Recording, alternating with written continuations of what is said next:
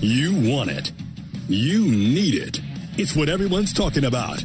The Kevin Sheehan Show. Now, here's Kevin. You're listening to The Sports Fix. All right, I am here. Aaron's here. Thom is in. The show's presented by Window Nation. If you're in the market for windows, call 866-90Nation or go to windownation.com and tell them we told you to call. Before I allow you to celebrate, you've been waiting for the day, you've been waiting for Ernie to be fired for years. I did want to just mention that we got a lot of feedback on the conversation yesterday with Tim Legler, and I appreciated a lot of it. And some of you were really, really interested and found Tim's push to be recognized as a potential coaching candidate or front office candidate as very interesting and compelling, and others of you found it to be, not something that you wanted to listen to. You just wanted his thoughts on Grunfeld and the Wizards and the position. That's the great thing about a podcast. You don't have to, like on radio, sit there through the first 25, 30 minutes of an interview, and we had Tim on for a long time, and I appreciate that. Because he's always generous with his time. And I actually mentioned to somebody yesterday who said, do you think he's really serious? And I said, here's what I know about Tim Legler, because everybody that knows him says the same thing. He is of high intellect, and he works his ass off, and he's highly competitive. And I think he's just at that point in his life where he's thinking to himself, I should be coaching somewhere, or I should be running a team somewhere. And you get to that point where he is, I'm guessing, in his early 50s, and it's like if he doesn't make the move now, it'll never happen. Yeah. But he is qualified, but when I say qualified, I believe that he would be phenomenal as a coach, as a college coach in particular. I know a lot of guys that coached against him on the AAU circuit, and Tim was known as a very good basketball coach. That's why I've always enjoyed having him on the show. Even the show we did together, we always had Tim on, because I don't think personally there's anybody that analyzes an NBA game better than Tim. And I know why I feel that way. It's because I know that he's current. He coaches. Like he's coaching this stuff every day and sees it. And a lot of the guys that are analysts, if they played, it was many years ago. They weren't sort of that kind of person to think in the way a coach thinks anyway. But anyway, that's beside the point. If you enjoyed it, great. If you didn't enjoy it, you just fast forward to the parts that you want. But yes, I am serious about thinking that he would be a very good coach and probably a terrific front office guy as well. But it will take teams or athletic departments to think outside the box. Sort of in the same way that John Lynch got hired in San Francisco, right out of the broadcast booth and into the general manager's position with no experience in running an NFL front office. It would take people to think that way. And, Tim made the point, and it's true, these executive search firms, that's not the way they're thinking. They're looking for resumes. Yeah. They're looking for, bona fide resumes and records so that when they recommend somebody, there's not a lot of risk in the recommendation. But anyway, for those of you that enjoyed it, I enjoyed it. I know it was long, but I enjoyed it. He was very passionate about it.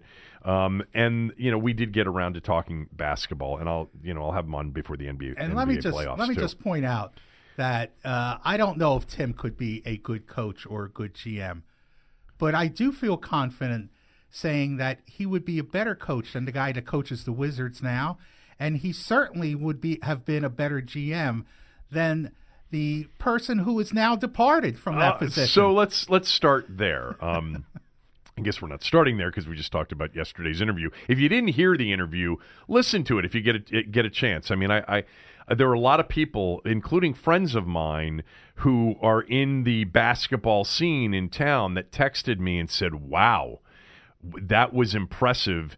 And somebody specifically said, Ted should just go listen to Tim Legler for 30 minutes, talk about, how he would think about the job, because that's his interview right there. Yeah. But anyway, this was a day that you have, begged for many years.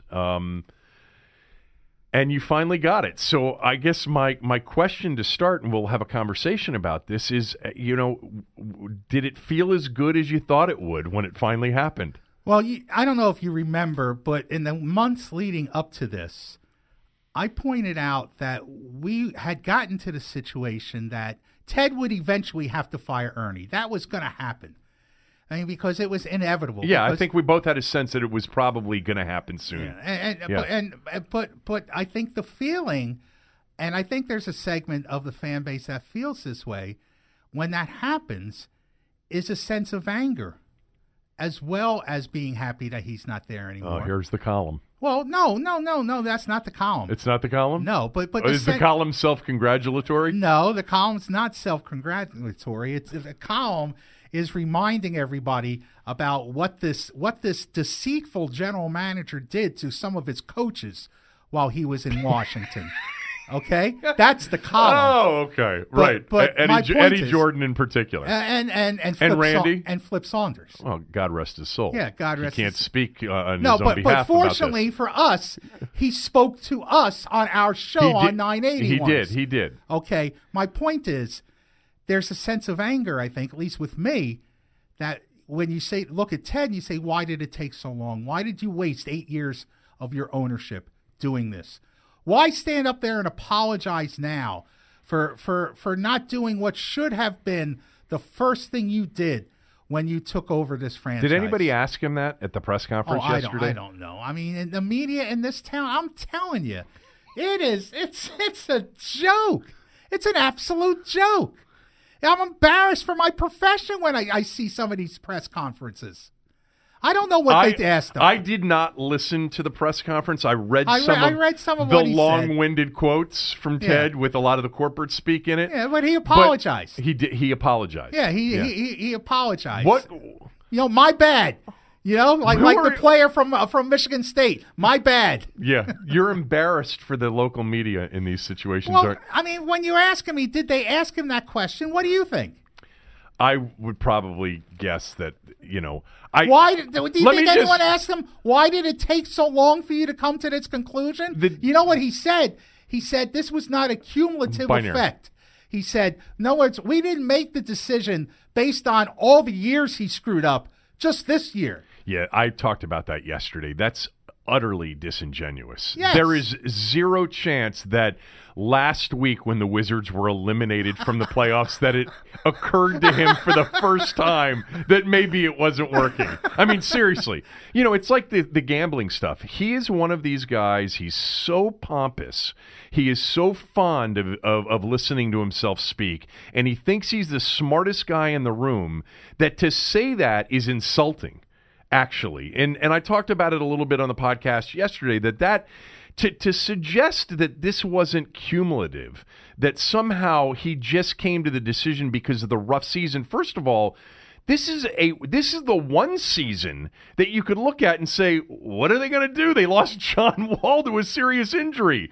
I mean, when you lose your supermax player and you don't qualify for the playoffs, that is one of the reasons. Well, but the point is, like you said, if you just took this season isolated by itself, you'd be able to explain the poor performances. That's what I'm saying. Yes. That's why I'm saying it's totally disingenuous. Yes. Because if you were just talking about, the corporate goals that we laid out before the season, wins and playoffs, and, I'm sure a bunch of analytics in there as well, you would have said, if we're looking if you were so thrilled with the job that he had done through the end of the 2018 season, you wouldn't have fired him because of what happened this year. No. I mean, come on. I mean, that's disingenuous. You're absolutely right. Well, it's him because he's convinced that when he speaks, he can say something in a way that everyone will buy it. But they will. Well, come on. You're being hard on your people that you work with in the media and that I work with in the media. How many columnists in this town over the last 8 years wrote columns saying Ernie Grunfeld should be fired? What took you so long should have been a question. Yes. Absolutely should have been a Okay. question, and maybe it was asked. I read the quotes that I from. I didn't read the entire transcript. I read some of the key quotes. I know that he thinks this is a very attractive job. In part because of him. You did hear that part, right? Yeah. It's a very attractive job because of very strong and visionary ownership. Yes, I know. Now, we have agreed that Washington should be a destination spot in the NBA. This is a great city to live in. Yes. Okay? If you're a young African-American basketball player, it's a tremendous place to want to come to. The reason free agents didn't want to come here was because of the organization, not because of the location. But here, so I want you to have your full say on Ernie. But you brought up something right here that is sort of my overall big takeaway on any NBA opening.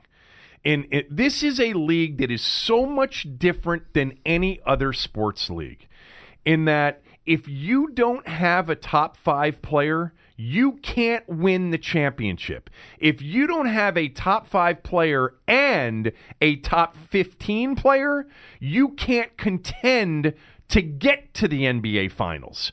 And that's why Milwaukee, and Legler pointed this out yesterday, and I brought up Oklahoma City, these weren't destinations either. The winning has to come first before your place is a destination for a prized free agent. And the only way the winning can come first is if you get, and I would categorize it on some level this way, lucky.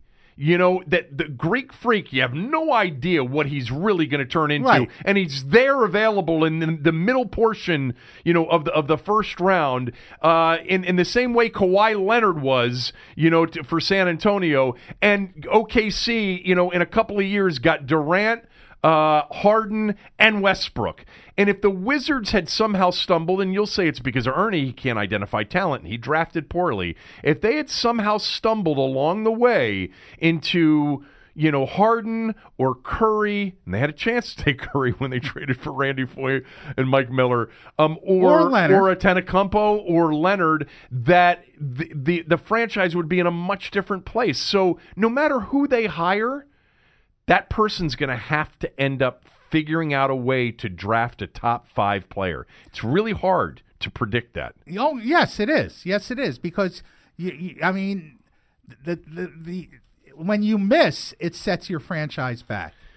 It's not when it's the opportunity for teams that aren't natural destinations, meaning a traditional market, a warm weather market, a tax haven state. We know what we're talking about. We're talking about the Miamis and the LAs and Boston. and with some tradition in Right. Boston. If you're not one of those places, we've always said it. We've had this conversation for years. D.C. should be a great place for a free agent. Great place to raise a family. As you mentioned, for a young African-American, a phenomenal town. It has basketball-rich tradition, not at the pro level, but at the high school and at the college level in particular. People love the sport in this town, and it's a sleeping giant. We've always felt that way about the Wizards to a certain extent. I think me more so than you. But the winning has to come first. Yes. It has to. Yes, it does. I agree with you. Now, Yeah. I've read a lot, and I heard from you a lot of, backing the truck slowly out of the driveway instead of driving it forward over Ernie.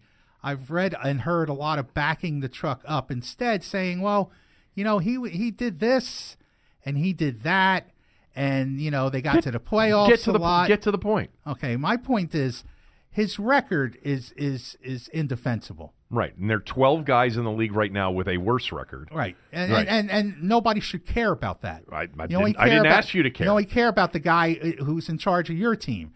His record is indefensible, but for me, what has always stuck in my throat was how he kneecapped 2 of his coaches. I mean, to me, the unforgivable sin for him was how he basically backstabbed 2 coaches who tried to change, who at least attempted to change the culture of this team. And by doing one of these situations, I would say that Ernie Grunfeld is an unindicted co-conspirator in the Gilbert Arenas gun incident. You've always felt that way. I mean, have I ever really disagreed with you on that? I don't remember. With respect to the coaches. Okay, but which surprises me because you're a coach, and I don't understand why that wouldn't outrage you to the point where you just said it's unacceptable. My position for 3-4 years now, and I'm not going to let you turn it into something that it hasn't been for 3 or 4 years. I have said, going back 3 years, 4 years when you and I were still doing a show, I'm fine if Ernie gets fired. His record sucks. He's had ample time to develop and build something better. But my position simultaneously has been, but don't think for a moment that all of these people that claim him to be the worst general manager in the sport, the worst general manager in the history of this organization, that's true, because it's not. Ernie's not an incompetent basketball person. He's always been a middling, with the Wizards, a middling general manager, and I would always say to you, you better have a much better solution. But in the last couple of years, I'm fine with it. I am totally fine with it. It's completely justified that he's gone. And it would have been justified 3 or 4 years ago that he's gone. My one position that you've had a problem with and others have had a problem with is I'm just not going to sit here and tell you that Ernie Grunfeld doesn't know anything about basketball and somehow he's at the level that Vinny Serrato was, a total moronic incompetent. He's not. And no one in basketball would ever say that about Ernie Grunfeld. But two things. One, what you're talking about in the way that some of these coaching situations evolved, not good. And two, and I felt this way for a while, Ernie really just never hit on the character thing when it came to drafting, or free agency for that matter. He was always too wowed by measurables and talent. Well, there is a quote, and I found it, and it'll be in my column, but I can't call it up right now, in a story where he's quoted directly that basically he said, I'm going to paraphrase it, that, players are forgiven when they play well. And that was his philosophy. Yeah, he was too easy. Yeah. He was too good of a guy, which I don't know if you feel the same way. I don't know. People said he's your friend on Twitter. I'm like, Ernie Grunfeld's not my friend. I don't know Ernie that well. You know, the only person in media that I know that actually has a relationship with Ernie is Scot Jackson. Scott's been friendly with Ernie forever. Have I had some conversations with Ernie off the air over the years every once in a while? Yes, but very few. Like, I have a much better relationship with somebody like Mike Shanahan than I've ever had with Ernie Grunfeld. I'm not backing him because he's a friend or something like that. I do like him, though. I do think he is a good guy, and I think he knows basketball. Like, that's the part that's frustrated me, is a bunch of people who don't watch any games ever. They'll try to convince me that he's totally incompetent. That's not true. But Kevin, his record speaks for itself. He had to go. You understand the human nature of overreaction to something so unbelievable that's happening in front of their eyes that they can't believe it. In other words, you have people just stunned that he's still in the job. So, of course, they're going to overstate and they're going to overreact as to how bad he is because they just can't fathom what they're seeing. That's human nature. I totally understand that. And on the podcast yesterday, when I said what I just said, which is people who don't even watch the team, that never watch a game, and they're going to tell me that Ernie Grunfeld doesn't know anything about basketball, but I made the point, maybe they're not watching because of Ernie Grunfeld and because of the product that's been put out there. Look, he's gone. Okay. He deserved to go. Now they've got to make a good hire, but back to my original point on the NBA, I don't know that it even matters. If you hire a decent basketball guy, now we just have to have the next Kawhi Leonard or the next Steph Curry be there at number 5. You got to get lucky. You got to pick them. Like you said, you have to have some luck involved. Ernie inherited Eddie Jordan. I want to point that out. Yes, he did. Hire Eddie Jordan. Eddie Jordan was at the point with Gilbert Arenas, who Ernie had brought here as a free agent. Which, by the way, bringing him here as a free agent worked. Oh, yeah, it worked to an extent. Yeah, I mean, but there was they always became a playoff team. There was always a limited amount of success. success. And he was a star. But there was always a limited amount of success with Gilbert. That was inevitable. But Gilbert was not a rational human being. He had some mental issues. Well, he flipped a coin to decide to come here. So So Eddie Jordan trying to change the culture and trying to get Gilbert under control, benched him. And then the next day he wasn't benched. Right. Because Ernie Grunfeld told Eddie Jordan that you can't bench Gilbert Arenas. Yep. From that point on, Gilbert Arenas knew he was the most powerful guy in that building. If he wanted to have a teammate's car stolen, RG3, fine. If he wanted to put shit in some teammate's shoe, yep. Fine. If he wanted to bring guns in the locker room, who's going to stop me? I'm Gilbert Arenas. Here's what Eddie Jordan said in a story about coaching in the NBA a few years ago. It's not a fair fight, whether it's against the. This is specifically about coaching in the NBA. It's not a fair fight. Whether it's against the bully or whoever, you want a fair fight. You don't want to fight the guy and the guy behind you trips you up and you didn't see him. A fair fight for me was when I could sit down with A. Poland one-on-one and I could tell him the state of the team and how I felt and my plan. That was a fair fight. That's when I felt good. That's when I felt everything was in place. But I didn't have it after a certain amount of years. I mean, we know he's talking about Ernie. Now let's get to the other guy who said this on our show on the Sports Fix. Flip Saunders. On ESPN 980, because I asked him directly. Ernie had gone through the purge of the knuckleheads. Nick Young, JaVale McGee, Andre Bloch. Right. Yeah. Okay. And I asked Flip what he, if he thought, was he supportive of that? There's what Flip Saunders said. I was a proponent from day one of changing that whole atmosphere. Day one. From the moment he arrived, he knew this place was a disaster. Okay. When I left and had meetings with Ted Leonsis, I pretty much said the same thing, that the team is not going to take any steps until you clean out some of that knuckleheads, the knucklehead factor, and get everyone more on the same page. It was Ted who told Ernie to get rid of the knuckleheads. And that didn't happen until Flip Saunders had a conversation with Ted on his way out, his, quote, exit interview. And remember, Flip Saunders was the guy who tried to do the same thing that Eddie Jordan did. He tried to bench Andre Bloch, because he was uncontrollable as well, and was told the next day that he announced to the media the next day, Bloch was not benched. It was an organizational decision. Right. To me, those two are the worst things that Ernie Grunfeld did, despite all the other mistakes that he made in picking talent.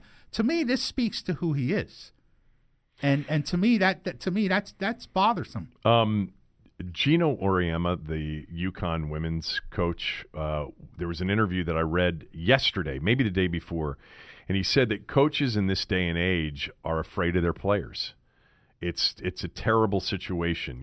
They're afraid of their players. The players have so much control. Players can make accusations about coaching abuse, et cetera, et cetera. They're impossible. A lot of these teams are impossible to coach. The players come entitled, coddled, the whole thing. And what you just described is a general manager who was afraid of his players in many ways. Like Ernie had something invested in those players. He had made the decision on, he was wowed by Bloch's talent and measurables, and wow, second rounder, and this guy could be an NBA All-Star. And so he didn't want to see his guy not continue to get the opportunities to grow in that way. So I agree with you. I mean, that's a terrible position to put your coach in. Your as you described, you're kneecapping your coach. It's the same thing that happened to Mike Shanahan with RG3. Yes, it is. The owner basically kneecapped him and you've took away his empowered- ability to coach Griffin. You've empowered the player Yep. to feel like he runs the team. And what always makes it even worse is when the owner and or general manager does that with a player that the rest of the locker room understands shouldn't be given that kind of latitude, whether it's playing time or the way his behavior, because then you lose the whole team, on top of that. And that's and I look, he was far from perfect. He was not a good general manager here. At the same time, the success that the organization had before he got here was much worse. Oh, I know that. Yeah, I know. so I know that. But I know what you're. You know what I'm going to say? Yes. Because we've had this conversation before, and in this town, what we settle for success. I know, but the NBA is so unbelievable. I know you're right, and you know what? No one got more excited about that first Beal Wall team that went to the postseason with my guy Trevor Ariza on the team and Nene, who played so well that year and in the postseason. You're right. And they went to Chicago. Was one of his good deals. Well, yeah, because of what he unloaded to get Nene, which was Nick Young and JaVale McGee. Yes. But the I did think in 2014, 5 years ago, that we were on the verge of seeing a team that would be in the playoffs for the next 10 years and would contend, depending on LeBron's presence, Eastern Conference or wherever, or retirement, would at some point contend for an Eastern Conference championship. I'm not saying they would win it, but they'd be in the Eastern Conference Finals. And again, like I asked Legler yesterday, and it's really an interesting conversation when it comes to the NBA. And if you're an owner or a general manager, you're running one of these teams. What are realistic expectations? Like in the East in recent years, what were your realistic expectations? A title? No. But to make it to the Eastern Conference Finals. Okay, but isn't that odd that your goal isn't to win a championship? Well, your goal is you have your goal, and then you have your realistic goal. Okay, well what you hold people you have the goal. And then you have what you hold people accountable for. In the NBA, for 24 to 27 teams, they've got no chance of winning a championship. You're right. None. You're right. More than any other league, the NBA is like that. It's totally different than any other league. And over a 7-game series, over the NBA playoffs, the best teams win. Best teams win, and in the NBA is a game in which if you've got the best player or players, you're going to win. And let me just point out one other thing when it comes to Ernie selecting talent, and this speaks to the glorious playoff teams of Gilbert and Caron and Jameson.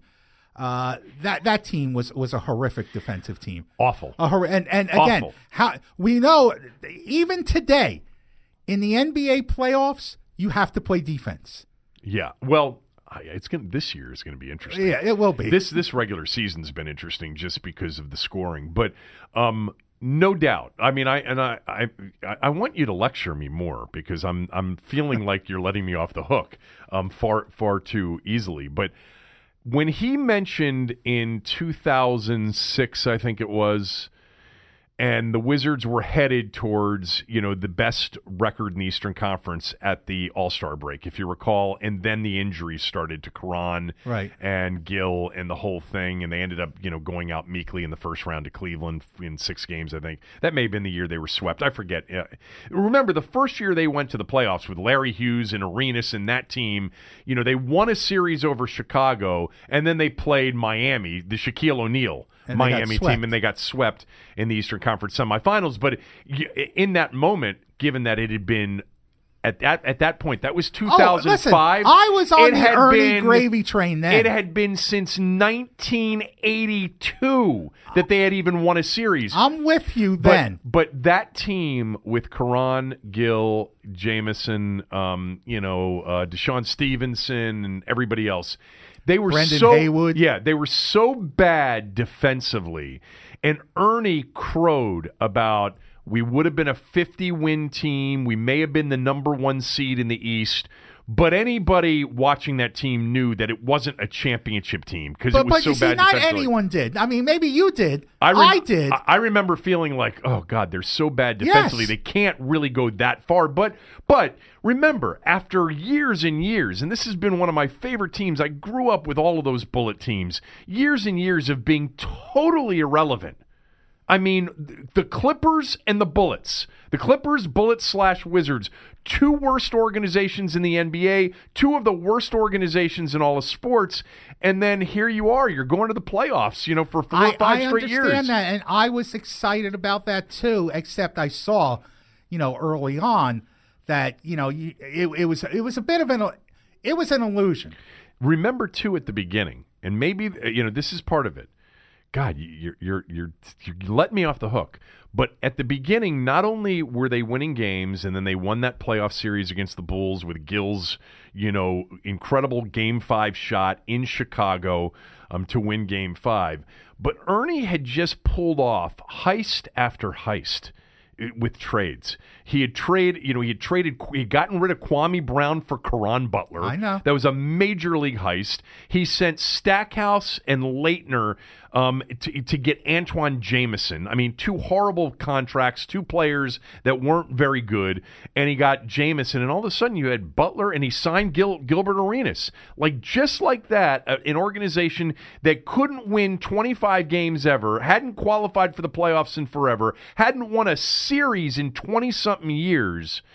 It was looking like, wow, he turned it around. So, again, the body of work, 16 years, plenty of time to build something much better, and he never did. And he was horrible at drafting.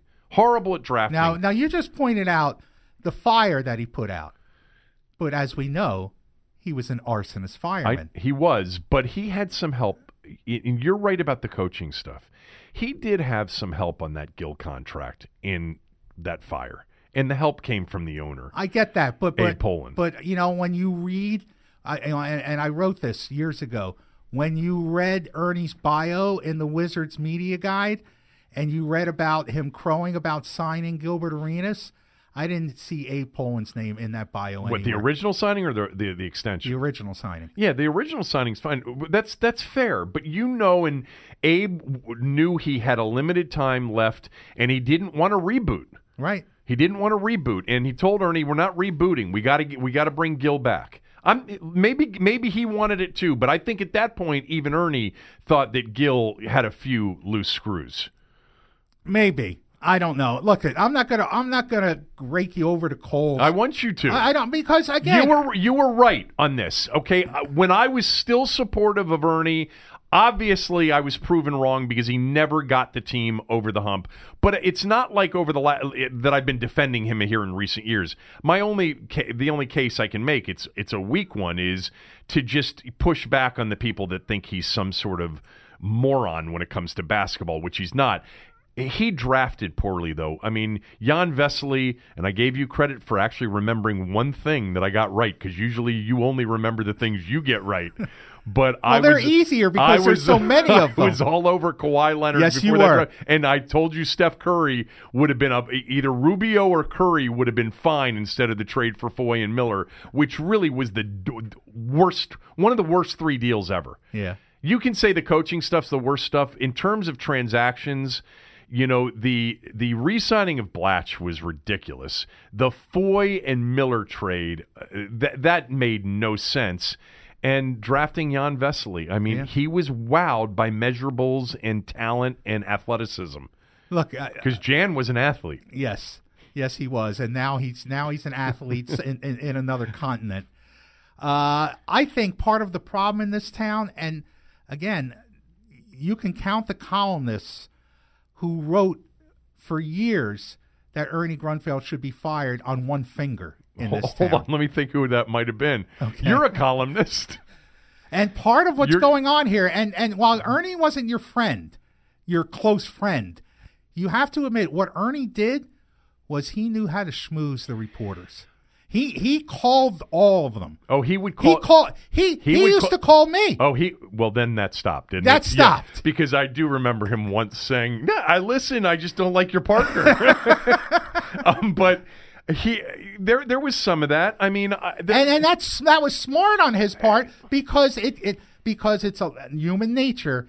It's a lot harder to rip a guy you like. So was and Ernie you have a relationship? Was Ernie a with. better player than a GM? Yeah. Oh yes, a much better in Nick. College or with the Knicks. A much better Nick than he was a general manager. And again, I don't even have to go to the transactions. To me, what's the most disturbing, what's most indictable is what he did to at least two of his coaches. And we don't know what he did to Randy Whitman. I mean, I can't. Randy should not have been fired because the guy who replaced him is not a better coach than Randy Whitman. The problem was, no, he's not. No. And that I can't tell you how many people, thought I was completely insane when Randy Whitman got fired and Scott Brooks got hired, and I said that is not an upgrade. You didn't think that when Scott Brooks was in Oklahoma City. I didn't. I'll grant you another thing that you got right. And by the way, Scott is really nice. Yes, again. And by the way, and I can totally see why one part of the coaching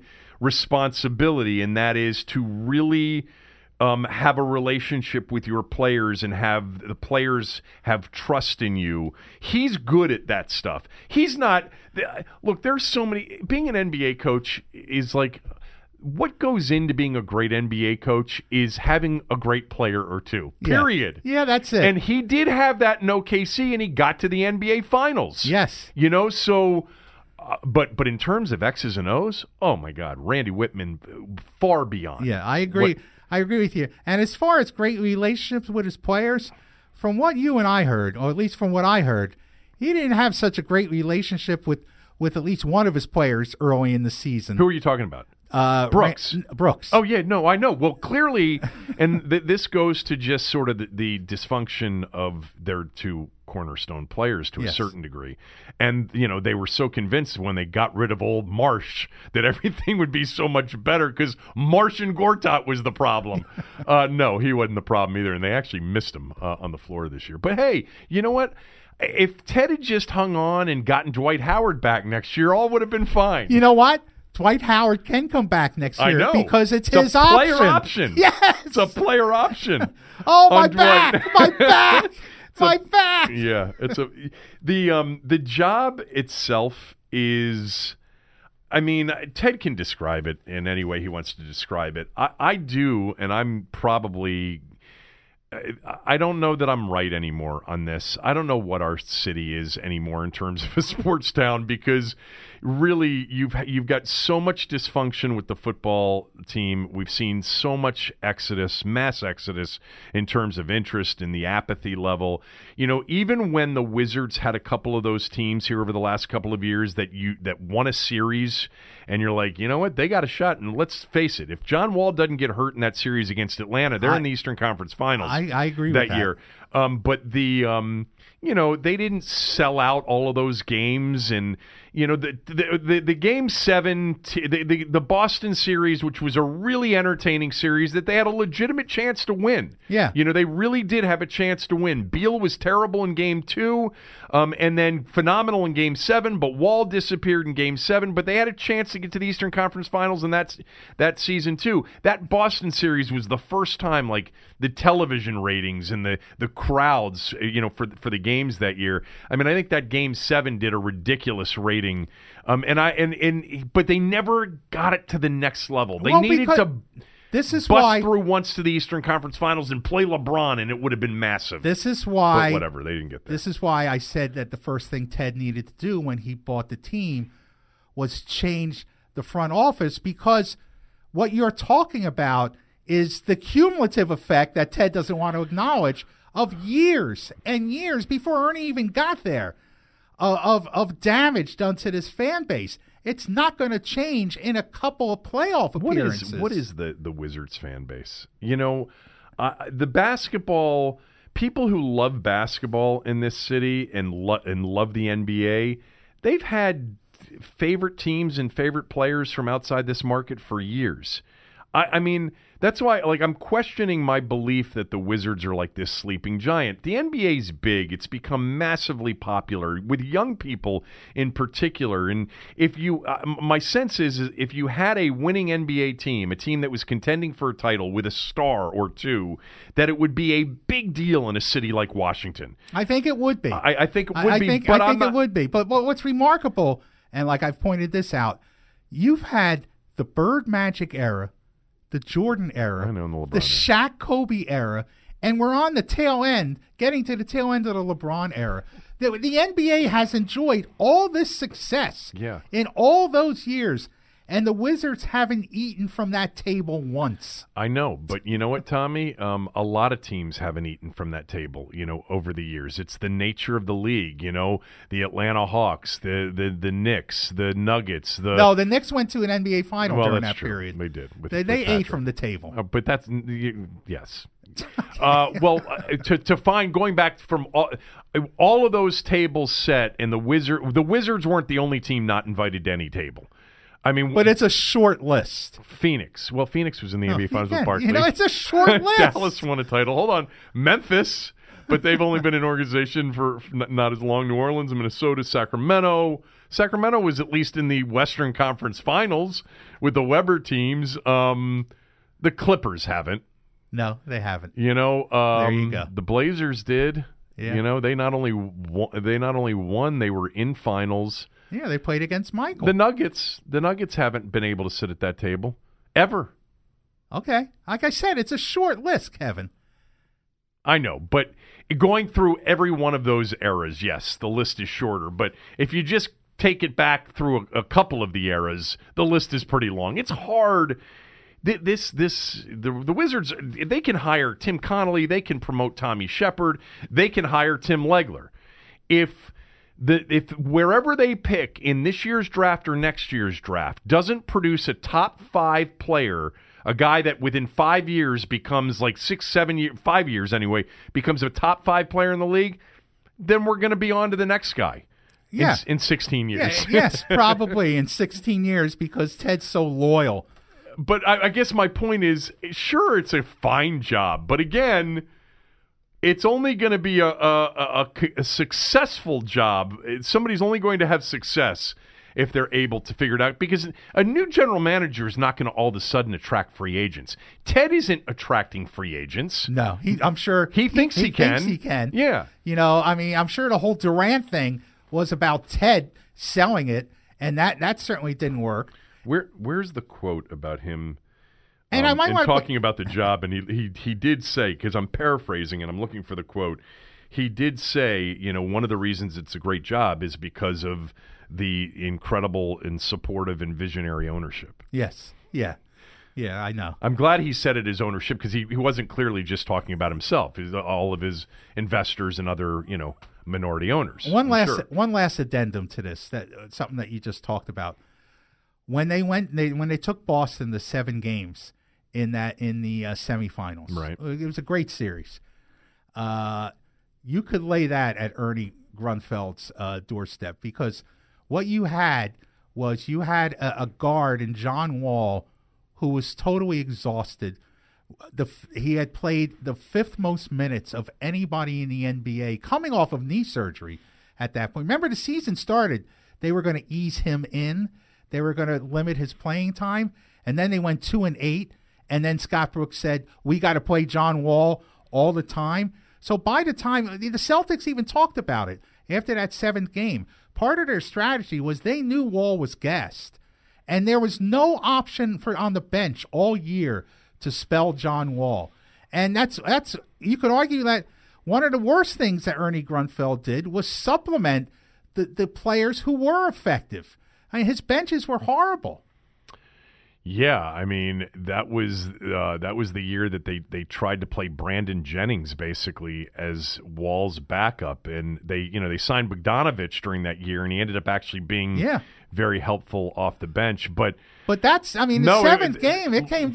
You could argue it came down to Wall just being exhausted. Well, he shot something horrific in that 7th and deciding game. It was like 8 for 25 or something, and he's 0 for 6, his last 6, whatever it was. I mean, that series was. John Wall was actually exceptional in those playoffs. Yes, he was. He had one of the games in franchise history in the Game 6 closeout in Atlanta in the first round of that series when he went for like 42, and it was something ridiculous. Hold on, I'm going to find it because I want the exact final numbers from that Game 6 because I thought it was honestly up there among the top 5 performances in franchise history and said it at the time. 42 points, 8 assists, 4 steals, and he scored, I think it was 18 of the team's final 22 points to close out Atlanta when they trailed, late in the second half. But yeah, he was terrible in that Game 7. It hurt him, just like Beal's awful series early on in Boston when they had a chance to really take over the series hurt him too. This job, by the way, forget what it is from an ownership in a city and all of that. You're coming into an organization, or if it's Tommy Shepard, in his case, you're staying in an organization whose highest paid player may not have a future because of his injuries. You cannot deal him because of the contract and the injuries. You only have 4 or 5 players under contract for next year to start with. It's not a great destination. You did clear up potentially some space because, Parker's deal will go away at the end of this year. But who are you going to really attract? And this is my view. I think Bradley Beal is a really good, scorer, an elite scorer. He is not an elite player, though. But not in my view. So you have to trade him before you have to pay him a max contract. Or you have to draft, Zion Williamson. I mean, that if you want to turn the organization around, and it would have nothing to do with the general manager, in 3 months, it would be somehow win the draft lottery and get to pick Zion Williamson. Yeah, that would work. Yeah, that would do it. That would probably do it. And you know what? You might even end up being wrong about Zion, because Wall, has not lived up to what everybody thought they were getting in Wall, which was this next great superstar. John Wall, at his best and healthiest, has been a borderline top 10 to 12 player. So they've never had Tommy, you have to have a top 5 player. You have to, or you can't win the title. I know. You can't even get there. I agree with you. The last team to do it was that Maverick team. Yeah, the Maverick team, and they had a top 5 player. No, in that moment you could have argued that Dirk was just outside the top 5. He wasn't a consensus top 5, but he was great. He was great. By the way, that's a really good story to read on ESPN.com. The story of how Dirk Nowitzki, how the NBA and Dallas, Donnie Nelson, the son of Don Nelson, became aware of Dirk Nowitzki. I think I read it yesterday on ESPN.com. It's the whole Dirk story on how how he got recognized from playing in Germany's second division, second tier league is where he came from, to an NBA first round pick. Anyway, let me do a quick read. I think I got off pretty easy so far today. Really? I do. I think I made my point pretty clearly. I know what your points were going to be, and I'm thrilled, but I'm not really excited about who they're going to hire. I just don't know what it's going to produce. This franchise is in a difficult spot right now. I mean, and the owner doesn't seem to recognize that. No, he doesn't recognize it, and I think Ted does a lot of really good things as an owner. Like the consumer experience in his arena is first rate. But let's be fair here. The Caps underachieved for years until last year, and they got lucky in that they had the first pick in the draft the year one of the greatest talents in the history of the sport was available. Yeah. All right, let me get to Window Nation here quickly. Harley, Aaron, Eric, they're great company, great entrepreneurs. They've built the 5th largest window company in America, and right now they've got their annual spring cleaning sales event. If your windows are having issues, cracks, they're hard to open, unusual moisture, And if you're just looking for new windows because you think your house needs them, call Window Nation today to schedule a free in-home estimate. Window Nation will save you 33% off your entire purchase, window, siding, and doors. You get upfront pricing, no hidden terms, just 33% off every style of window, house of siding, and all doors, including labor. Plus, for the next 2 weeks, save even more with 0% interest for 5 full years on your entire purchase. That's 0% interest until 2024. Get a jump on your spring cleanup and call Window Nation, where every window is installed by factory-trained professionals and guaranteed to be done right the first time. Every window is backed by a company with an A-plus Better Business Bureau ranking and over 10,000 positive online reviews. These are the many reasons Window Nation has installed over 475,000 windows in more than 80,000 homes, including mine. Hurry, these off-season savings won't last long. Call 866-90-NATION or visit windownation.com.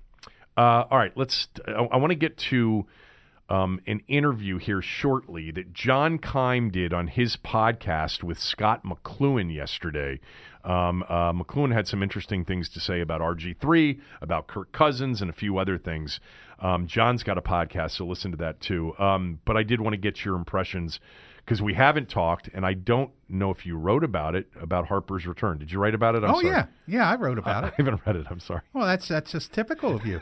Is it out? Did you send it? Email it to me? No, I didn't email it to you. Well, I usually read it when you email them to me. I didn't email it to you. I figured Can you email would it just to read me? it. I guess so. When you email me your columns, I read them immediately because it only takes about 2 minutes to read, which is the best part. What did you think? About what? Bryce Harper's return the other night. I thought it couldn't. It would be hard to go much worse for the Nationals than it did. Now that said, I loved the booing. Yeah, I thought it was impressive. I mean, it was an impressive show of passion for a fan base that generally doesn't show that. And one of the things I was on Philly radio that morning. Right, you told me. And I said, I don't expect much. I think probably a very civil reaction because the fan base isn't really passionate. They may be loyal, but they're not passionate. And they showed me something. I mean, look. And for the altar boys who were offended by the booing. Who was offended? Oh my gosh, there were some people saying it was low rent. It made the Nationals fan base look bad. I mean, my God. Seriously? Yes, there was Actually, a lot of that. I think there was a small badge of honor there because I wasn't expecting I agree that with you. level of booing, and he plays for. All right, I think it's ridiculous to consider him to be a traitor. I think that's just missing the actual facts of what happened here. But he plays for Philadelphia now. Yeah. Like he was this superstar and he didn't stay here and he may have wanted to stay here. We'll never know for sure unless you believe every word of Barry's Verluga's column. But I thought it was an impressive display because, it was also not surprising to me that, after his third at bat, everybody started to exit the stadium. Yes. In the fifth inning because everybody said it was the sixth. So I went back shot for shot on the crowd shots. You could see after his third at bat and he got a base hit, the place, it was cold. And Nats fans don't want to be cold. No, that's for sure. It was a pretty miserable night. And I know it was. And the Phillies fans basically were out there shirtless. Well, they had a bus. They couldn't go anywhere. Well, true. So they were bussed down from Philly. But ultimately, the night did turn out to be, it's a 2-0 game. You're leaving the ballpark. Yeah. And Bryce Harper sticks it up your backside. Yeah. Now, part of what happened in that game is illustrative of what's happening with the Nationals right now.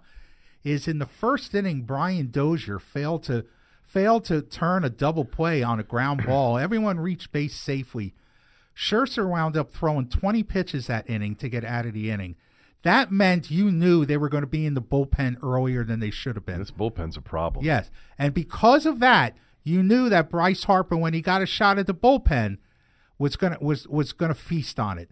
So the fundamentals, the very thing the Nationals spent all spring working on, has basically destroyed their early season. They're lucky to have won the 2 games they've won.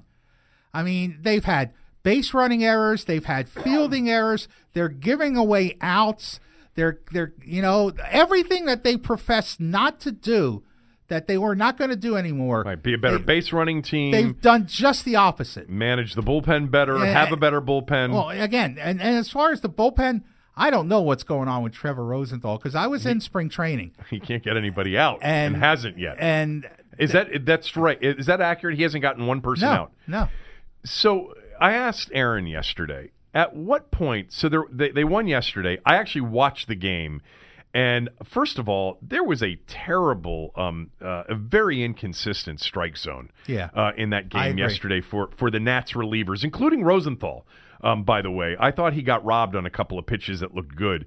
But they come back and they win that game. And Martinez afterwards, he basically... He was pissed. He was pissed. Said, and he should have been pissed. We won the game, but we're not playing well. They were lucky to win that game. They were lucky to win that game. What happened was the Phillies bullpen may be just as bad as the Nationals. So before yesterday, they were 1-3. They're 2-3 now. But I said to Aaron, let's just say you get 3 more of these 1-3s and you're 3-9. What's the level in which Martinez is legitimately in trouble? I don't think he's in trouble until May at the very earliest. Well, that's what Aaron said. Yeah. May. At the very earliest. I just don't think they're going to pull the trigger on somebody. Is he a good manager or not? I don't know. I think he is. Like I said, I've told you, I thought what he did last year was remarkable because I thought that team was a lot worse than everyone thought it to be since 2 of their starters played on one leg, the entire season. So to win 82 games, I thought was kind of surprising. But I don't know if he's a good manager. I tell you what, the 2 most important thing a manager does is manage the bullpen and manage the clubhouse. He's very good at managing the clubhouse. The bullpen is certainly up for debate. But right now, so is the guy who put the bullpen together, Mike Rizzo. I mean, the manager is just like Jay Gruden. I'll just coach the players they put on the dang field for me. The manager can only bring in who the general manager put together for the bullpen. The bullpen was not a huge question mark going into the season, but it was a bit of a question mark. Bullpens, I've told you numerous times, are very organic, and they can evolve over the course of a season. Not usually in the first week. I mean, usually in the first week, you don't think, oh, my God, what are we going to do with our bullpen? They've got a big Trevor Rosenthal problem because they can't – I don't think they can afford to have him get right here on the major league level because they play all these division games, which are so important. These 3 games with the Mets – they're going to play this weekend. They're important games. Right. These are not just April games. By the way, did you watch the last at bat with this rookie Null? Yeah, no, who's a spitting image of Ryan Zimmerman. Oh, yeah, looks just like him. But he was shaky. Like he was shaking. It was such a nerve. You could see how nervous he was. But it was Robertson who could not find the strike zone. So all he had to do was sit there and not swing the bat, and he was okay. Well, you know what was funny? I was watching – I was going on with Chad Dukes on 106.7 The Fan after the game. And we were watching it together, and Noel goes up there, and this guy, and Robertson had barely proven he could throw a strike so far. Right. So Noel goes up there, and I think he's 2-0 on him, or so, I don't remember the exact count, and then he swings the bat. And I'm screaming at the TV, are you nuts? I mean, this is why I've said some guys are better off going up to the plate without a bat in their hands because this pitcher has not proven to you he could throw a strike, and you're swinging. I get it. It's your first major league at bat, and you're really eager to take a shot. But the only thing you needed to do was keep that bat on your shoulder, and you were going to drive in the winning run. So it got me a little bit nuts that he kept swinging, and it got to a 3-2 count. By the way, on back to Rosenthal for a moment because I just pulled up the play-by-play because I wanted to see if I remembered it correctly from yesterday. He really did. He didn't throw poorly. He had multiple pitches that were in the strike zone that got called balls. He walked back-to-back guys, Franco and Kingery. Walked both of those guys back-to-back. And if you go with, that pitch diagram, right, he had, in those 2 at-bats, 4 pitches in the strike zone called balls. And even, Carpenter and FP weren't going nuts, but they're like, man, that looks good to me. Yeah. And they looked good. So he's a guy who could have used a little help. He needed some help yesterday. And then the guy with the long name that barely fits on his jersey came in. Bear Claw. And promptly gave up, a shot to McCutcheon. You pronounce that Bear Claw. Bear Claw. I mean, that's not what you would think if you read it. Bear Claw? Yeah. Bear Claw. Bear Claw. Yeah, Bear Claw. Yeah, no, I know how to pronounce it. I'm just saying if you looked at the spelling, which barely fits on his uniform, you would think Bear Claw. Yeah. Now, again, that's a guy with a tremendous track record. And that's what you have to go by. You have to go by what a pitcher's track record is. The question mark on Rosenthal is his track record is he hasn't pitched in a major league game since 2017 and didn't pitch at all last year because he was recovering from Tommy John surgery. So his track record's really up in the air because, I mean, basically you have to establish one post Tommy John. And look, in spring training, first day of spring training, he's throwing 100 miles an hour. And can't wait to get out there and throw the ball. All right, let's get to these Scott McCloughan comments, but a quick word for Scentbird. Scentbird's a luxury fragrance subscription service. It's a way to discover new colognes or perfumes without having to buy the entire bottle. Bottles of perfume and cologne, Tommy, expensive. And if you don't know what you like or what smells good on you, which would be just about anything at this point on you, you're not typically sure exactly what you want, and in most cases you have to put out a big expenditure. Well, you don't with Scentbird. Scentbird makes it easy. They've got more than 450 designer brands to choose from for starters. Tom Ford, Kenneth Cole, Gucci, Burberry, Prada, and more. You choose the cologne you want to try, and they're going to send you a 30-day supply. If you're not sure what type of perfume or that for your girlfriend or wife that you want, or the cologne that you want, they've got user ratings, they've got reviews. You can take a quiz online at scentbird.com to figure out a more personalized recommendation. Here's the offer right now for my listeners only. Get 50% off your first month today. That's only $7.50 for your first cologne or perfume. Go to scentbird.com/KSDC. Use my code KSDC for 50% off your first month. That's Scentbird, SCENT, bird.com/KSDC for you to try your first cologne or perfume for just $7.50. Sign on, smell amazing. All right, John Keim has a new podcast out. I think Bram Weinstein's helping John with his podcast, and he had Scott McCloughan on his show yesterday. And there are a couple of things. I'm going to play a couple of the sound bites that I think most of the audience will be interested in hearing, and that is on Kirk Cousins and on RG3. And if we have time, I'll play the one, if we have time. We've got as much time as we want. But maybe we'll get to what he said about Jay Gruden as well. But he did say at the beginning that he has his college scouting service, which multiple NFL teams are using. So he's still working. He is still, evaluating players. He lives in Denver or outside of Denver, evaluating players and, making a business around his evaluation eye, which teams still believe in with Scott.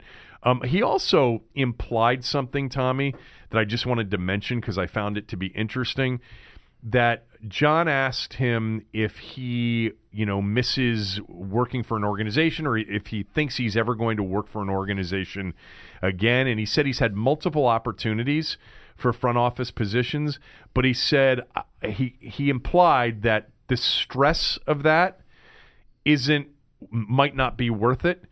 He likes what he's doing, working for himself, living in Colorado. His wife helps him with the business as well, and not having that day-to-day pressure of being in an organization, being a voice in an organization. And he didn't say this, so I may be reaching in terms of what I heard, but what I heard was a guy that we know has had a lot of personal demons. And the pressure of these jobs just gets to him, and it ends poorly. Now, and there are a lot of people, and you probably know these people, and I know these people, that sometimes are just better off as lone rangers. Yeah. Without the pressure of reporting to somebody, being evaluated by people, that kind of thing. I think he's probably better off, hopefully, he's healthy and doing well. But look, I don't want to derail the train. I want to keep the train on the track. But and I again on a show with Chad recently, I had this argument where I called Bruce Allen evil, and Chad said, "That's ridiculous. How do you know he's evil? What do you mean evil?" And he called me on it, and he said, "What's he done that's evil?" And I said, "Okay, let's look at the Scot McCloughan hiring and firing. First of all, the anonymous quote that was planted in the Washington Post story, the hatchet job on McCloughan, was evil enough. But I contend hiring him in the first place was evil, because I think Bruce Allen knew everything that you just talked about and pressured to hire a general manager after his infamous "we're winning off the field" postseason speech. Felt pressure to bring somebody in. Yes. And I think he brought in a general manager he knew in that atmosphere would personally fail. I think he knew the ending to this before McCloughan even walked into the building. I don't think you're crazy. I do not think that that's crazy. I think it's a stretch. It is a stretch. I think it's a stretch, but Bruce Allen never wanted to bring anybody in. He felt pressure to do so because of the winning off the field and that terrible, early January press conference. Right. And he felt like, and remember, the autonomy and the decision-making power that McCloughan, we were led to believe that he was going to have, he never had. He was essentially, for all intents and purposes, the lead guy on the draft more than anything else. Not the lead guy on trades, not the lead guy in free agency, a participant, but the lead guy on the draft. Remember, we had Bruce Allen on the show from the park. You and I believe it was you and I. Do you remember this? It was after the Scot McCloughan press conference. Bruce walked into the studio, sat down with us, and I said, "Will he have authority over the coaching staff? Will he be able to bring in a new coach if you ever get to that point?" And Bruce Allen did say, "Absolutely not on that. That's me. That's me." Yeah, he did say that. And he was a little bit offended by the question. It was almost the beginning, not that we were the beginning, but at the questions for Bruce at the beginning, I don't think he realized that people wanted somebody other than him so badly, and it started to irk him. Like he was like, "Oh my God, this guy's going to get all the credit," and he's not. I do believe, though, I don't know if that was intentional. I don't think it's a reach in terms of the hire and the expectation that it would fail. I definitely believe this to be true, that they had somebody in the organization. Well, we know it was an anonymous senior executive in the organization that smeared Scot McCloughan in that Post story about in his lower rent way as you can ever imagine. This was a guy that was troubled, had issues. They weren't making up that part. I know that personally. They weren't making up the fact that this guy had major issues there for that last year, in terms of staying sober. But to smear him the way they did in that Post story really was an indication of just how mean-spirited and insecure they were, because they didn't want to look like they had failed. They wanted to make sure that everybody knew that it was his fault, that he was a drunk and he was showing up to work drunk and showing up to games, loaded, and they wanted everybody to know it, when they could have just kept their mouths shut and said, and by the way, helped him. Yes. Gotten him help. Yes. But that's not the kind of people they are. No, they're not that. They're not helpful. So let's get back to McCloughan's interview. Yeah. Okay. So with John. So anyway, I did want to point that out. That I thought it was interesting that he talked about. I don't want that pressure. Because to me that speaks to perhaps one of the root causes or a cause for the problems that he's had in every place he's been. All right. This first piece of sound, we're just gonna play it. I'm gonna let you comment on it, and then I will as well. But John asked him. He had made this comment earlier in the interview about how Kirk was Jay's kind of guy. Kirk was. They were talking about Rosen in particular, and then it led into Kirk was his kind of guy. Which, by the way, we've been told here for the last year that Jay and Kirk had a terrible relationship at the end, and Jay wanted him gone. And I do know that their relationship soured, but I also believe that Jay did like Kirk. And anyway, So he's asked about Kirk by John again to follow up about why it didn't work out for Kirk Cousins in Washington. And here's what McCloughan said. And going back to what you were saying about how, the kind of quarterbacks Jay likes and a little bit like Kirk, and I know it's not all of the Kirk package because there were obviously frustrations. Are you surprised that it didn't work out differently here with him? And that he and that he was able to go? Well, personally, when I was a GM, I wanted to keep him. I wanted to do a long-term deal and have him in-house because, again, the whole package. Is he a pretty Pro Bowler? Probably not, but he's good enough to win with. We did the same thing in Seattle with Hasselbath. He's good enough to win with. Mm-hmm. And the thing about Kirk that was so great was his personality. He's so humble, but he's so competitive. And players respected him, and that's so important in the locker room. That's so important on the practice field, and it's, power to him, what he got was great, but yeah, I wish, if I was still there, I'd want Kirk to be my quarterback. So that was McCloughan talking about Kirk. You're hesitating. So well, because nothing surprises me there. Well, here's what surprises me. It doesn't surprise me, but I'm glad he said it because we just talked about the smear campaign that the organization put forth on McCloughan on his way out of town. They tried to do the same thing to Cousins on the way out, to talk about how bad of a teammate he was and how no one respected him. And yet, and I pointed this out multiple times, last summer and early in the year, that, the team captain, the leader on the team, Trent Williams, multiple times went out of his way to say, that should be our quarterback. That's the guy we have to bring back. God, I hope he comes back. And I'm sure that Kirk, like other quarterbacks, had some issues with people like Pierre Garçon along the way. But remember, Pierre wanted Kirk over RG3, desperately lobbied for it. And Deshaun Jackson probably had some issues with Kirk. He also had issues with RG3. But I was always under the impression when Kirk was here that he was respected in the locker room. He may not have been a natural leader necessarily, but that he was respected and that people thought that he could do the job. And what you got when he, was no longer a part of the potential future is you got a mini smear campaign. There was a story that came out, and I can't even remember where it came out, that Kirk had demanded that the cheerleaders' skirts not as short as they were. I don't believe that at all.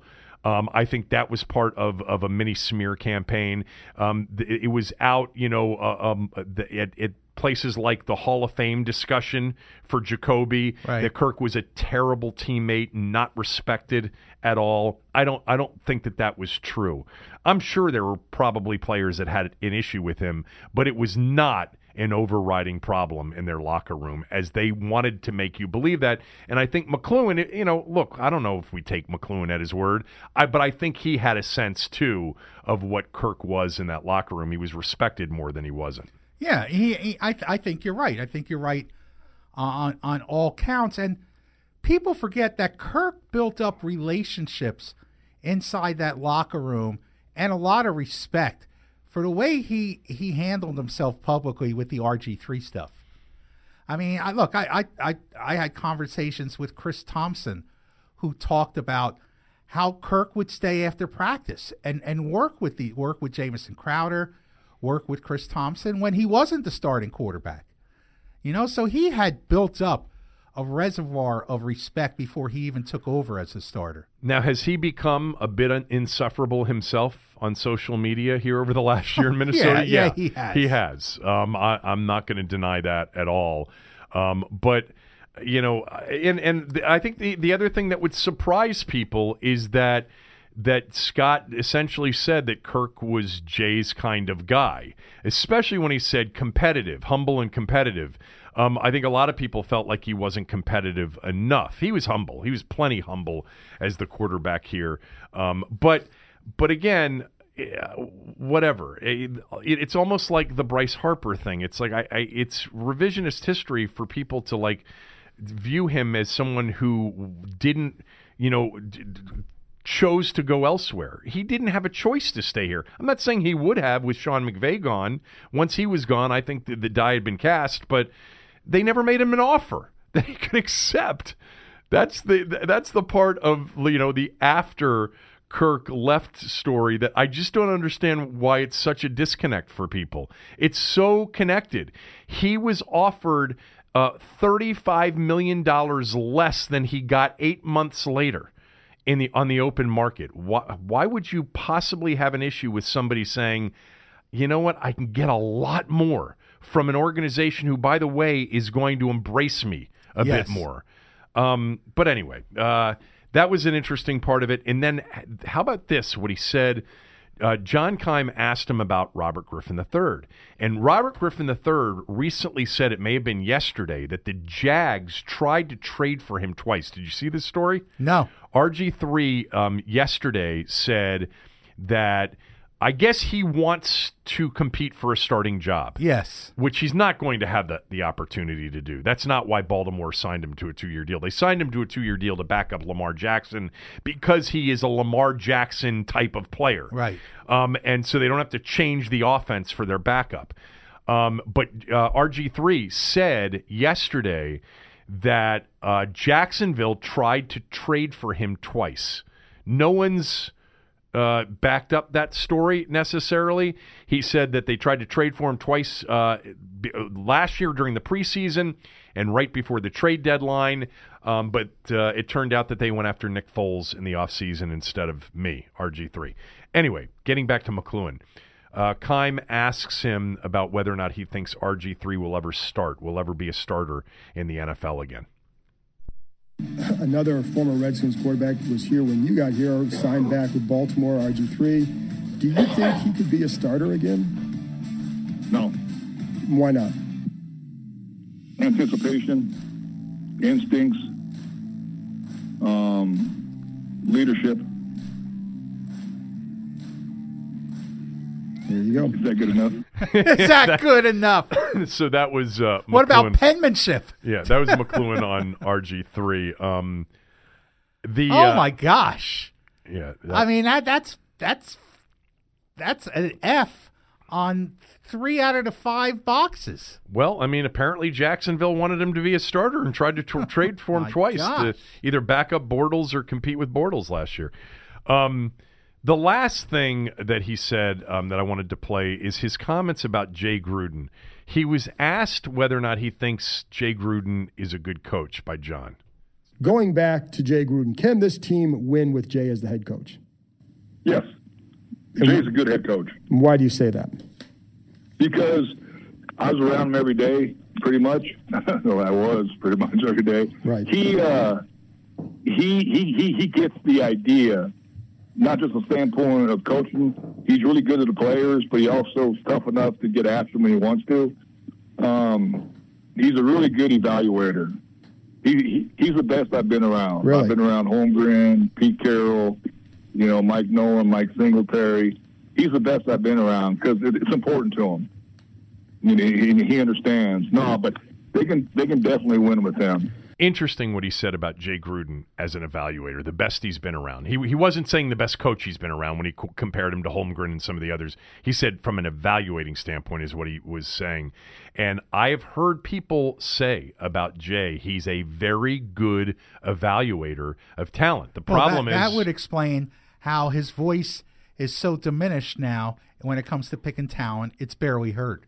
Well, I mean, I'm not sure what to believe anymore. I think he's more involved this offseason than he's been. But, as it relates to, almost any position, but certainly quarterback, I'd much rather have Jay Gruden in that organization right now making the decision on the quarterback than Bruce Allen.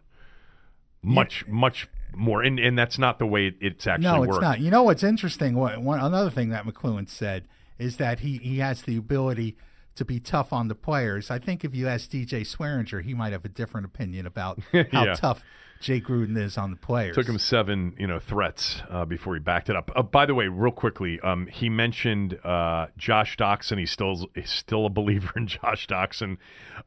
He thinks the money for Landon Collins was not smart money. Thinks it was too much for a safety, what he calls an in the box safety. And he said in this particular draft, there's only one quarterback worthy, and he wouldn't say specifically because he's selling that information. Right. Yeah. But basically, if you had listened to the conversation, it's Kyler Murray. He believes in Kyler Murray. That's it. He likes Josh Rosen, liked him a lot coming out, and thinks he would be a good fit for Jay Gruden's offense. Listen to the whole interview on John Keim's podcast, which you can get anywhere that you get a podcast. It was well done, and it was probably, 35 minutes in length, Aaron, something like that? 40 minutes. 40 minutes in length. Bram produces it, and Bram participates in it as well. Sort of like a drop in a bucket compared to this podcast, huh? Yeah. One other thing that I wanted to talk about, and actually McCloughan was asked by John about it as well, and that is this Russell Wilson ultimatum of getting a new deal by April 15th. I will tell you that McCloughan said that he's a big Russell Wilson fan. Obviously, he was in Seattle. But he said it's wrong. Like, as great a guy as Russell Wilson is, the organization right now is dialed in on the draft. He's under contract. They can franchise him. He can't just leave, when his contract runs out. But he said he was very surprised and disappointed that somebody like Russell Wilson would put that ultimatum on the team right now. And I wonder, where is it coming from? He didn't necessarily know. He was very surprised. Where is it coming from? Does he want to get dealt? This apparently wasn't out of nowhere. Apparently this is just getting reported now, but this is something that he had said months ago. What does he want, though, out of this? Does he want he wants the new deal now, or does he want to get dealt? What's the motivation behind the current deadline? Because, it's by the way, these deadlines, so if they come to him on July 1st and say, hey, we're going to give you the biggest deal in the history. Is he not going to accept it? No, I'm sorry. Too late. Bit Too artificial. Late. Yeah, I mean, look, if the Seahawks are smart, they call us bluff on this deadline thing. I guess. Yeah. That's probably how they should handle it. Yeah, but I would want to, if I were the Seahawks, and like you said, they can extend this for a while, I'd want to keep Russell Wilson. Oh, God, yes. Okay. Yeah, that said, of course. I'd want to keep him. Yeah, I mean, this guy is a baller winner. Yeah. Period. He has to be in your organization. It may cost you a lot of money, but he will make people around him better. Yeah, I'm sure he wants, the biggest deal in the history of the league, that kind of thing. Do you know what the franchise tag would be? I believe it would be 2020. I think it's $30 million. I think it's more than that for him. Is it more than that? I thought I saw somebody tweet out that it was. Well, last year, if $30 million. If Kirk had played with the Redskins last year, it was going to be 25 something, 26. I think 25 or 26 million. It would have been for Kirk last year. Yeah. No, maybe more. Kirk's going to make $30 million in 2020. That's where you start with Russell Wilson. Yeah. I mean, the contract. What was the Matt Ryan deal? Here are the contracts. Here are the recent contracts. All right, Aaron Rodgers, the deal he signed, the $134 million deal was for an average annual of 33.5 per year. Matt Ryan was at 30, and that was shortly after Kirk signed the deal that averages out to be 28. So you're going to have to get Russell Wilson a deal that tops Rodgers' deal. I'm guessing that it's going to have to be a deal that's somewhere in the neighborhood of $33 to $35 million per year. It's going to have to be a record-setting deal, even if that record lasts for just 5 minutes, which they only seem to do these days in the NFL. The other portion of that will be important to him, I'm sure, is Matt Ryan's fully guaranteed part of his deal is the most ever at $94.5 million. So you're probably going to have to guarantee Russell Wilson more than 94.5. But to your point, I know that there seems to be this recent infatuation with rookie quarterback contract deals. That's great. It's awesome. If you can find the rookie quarterback deal or the young quarterback on a rookie deal that can win a Super Bowl, that is a real difference maker, that's great. The problem is 1 out of every 4 is even serviceable. Yeah. 3 out of the 4 that are on rookie deals aren't worth anything more times than not. So if you have a guy like Russell Wilson, and you got to, I think you got to pay Russell Wilson. He's a difference maker. I think you do. He's a difference maker too, in a way in which, like Joe Flacco, when he got his big deal after a Super Bowl, isn't. Russell Wilson literally can run around and make plays that win games. Yes. With an average supporting cast. Flacco in Baltimore needed the supporting cast, which he really didn't have the last few years, including changeover in coaching staff, on the offensive coordinator front, talent, etc. If you've got a guy like Russell Wilson, you pay him. I can't imagine that somebody would be thinking so far outside the box to think, you know what, we're not going to tie up that much cap space in Russell Wilson. We loved him on his rookie deal. We loved him on this last deal. I think we can find another one in the draft and pay him very little. That's crazy talk. But that goes against the trend. I mean, the trend is to let these guys walk. The discussion trend, yes, is to, hey, let's draft 3 or 4 guys or draft 2 or 3 and have one of them be the guy on a rookie deal. Right. Okay, well, you still got to hit on the guy. Yeah. That's the problem. That position is much more miss than hit. So if you've already hit, which you did, you got to pay him. I think, I don't know, the way... My inclination is to pay the man. I think you pay Russell Wilson. I think you pay him. What else do you have for me today? I got nothing else for you, boss. Nothing? No. Nothing, boss? Nothing, boss. Don't call me boss anymore, because we know who the real boss is in this relationship. I do what I'm told. All right, that's it. The Wizards tried to win another game last night, which is mind-boggling to me. Stop doing that. Just lose it. Because really, the only answer is Zion Williamson. Yes. That is the only... Wouldn't that be amazing? Be unbelievable. They have a chance. They're going to be in the lottery. That would I'd be like amazing. them to lose more games to increase I think their they got odds. like a 5% chance at this point. Oh, I didn't ask you about the AAF. Weren't you into it a little bit or not? Here's the thing. I like new leagues that start up. I love Maverick new leagues. So I like the idea, but I thought it was incredibly arrogant to think that you can start a new football league in the atmosphere we're in right now in terms of the sport of football. I think Vince McMahon, the XFL is Vince McMahon's Moby Dick. It's his white whale. I mean, I think he's going to go down with it like Ahab for the second time. Just sold another $200 million in stock to pay for it. I know, but I compared starting a football league now to deciding tomorrow you've got 100 acres of land in Virginia. I'm going to be a tobacco farmer. Right. So I thought it was destined to fail, and I thought it was just a little bit arrogant to think that you could start one that's successful. And ironically, this is the second failed league for an Ebersol family member. Yeah. Dick Ebersol was partners in the first XFL with Vince. With Vince McMahon. And his son Charlie was the guy behind the AAF. And I wish they would have succeeded. A lot of people. I think it's cool when you have new leagues. I think it's the more sports options, the better. I say. I know, but it also just speaks to this incredible, stranglehold that the NFL has, and college football too, to a certain degree, has over sports fans in this country. Let me tell you something. As Ted Leonsis would say, watch out for that Arena Football League, buddy. It's growing.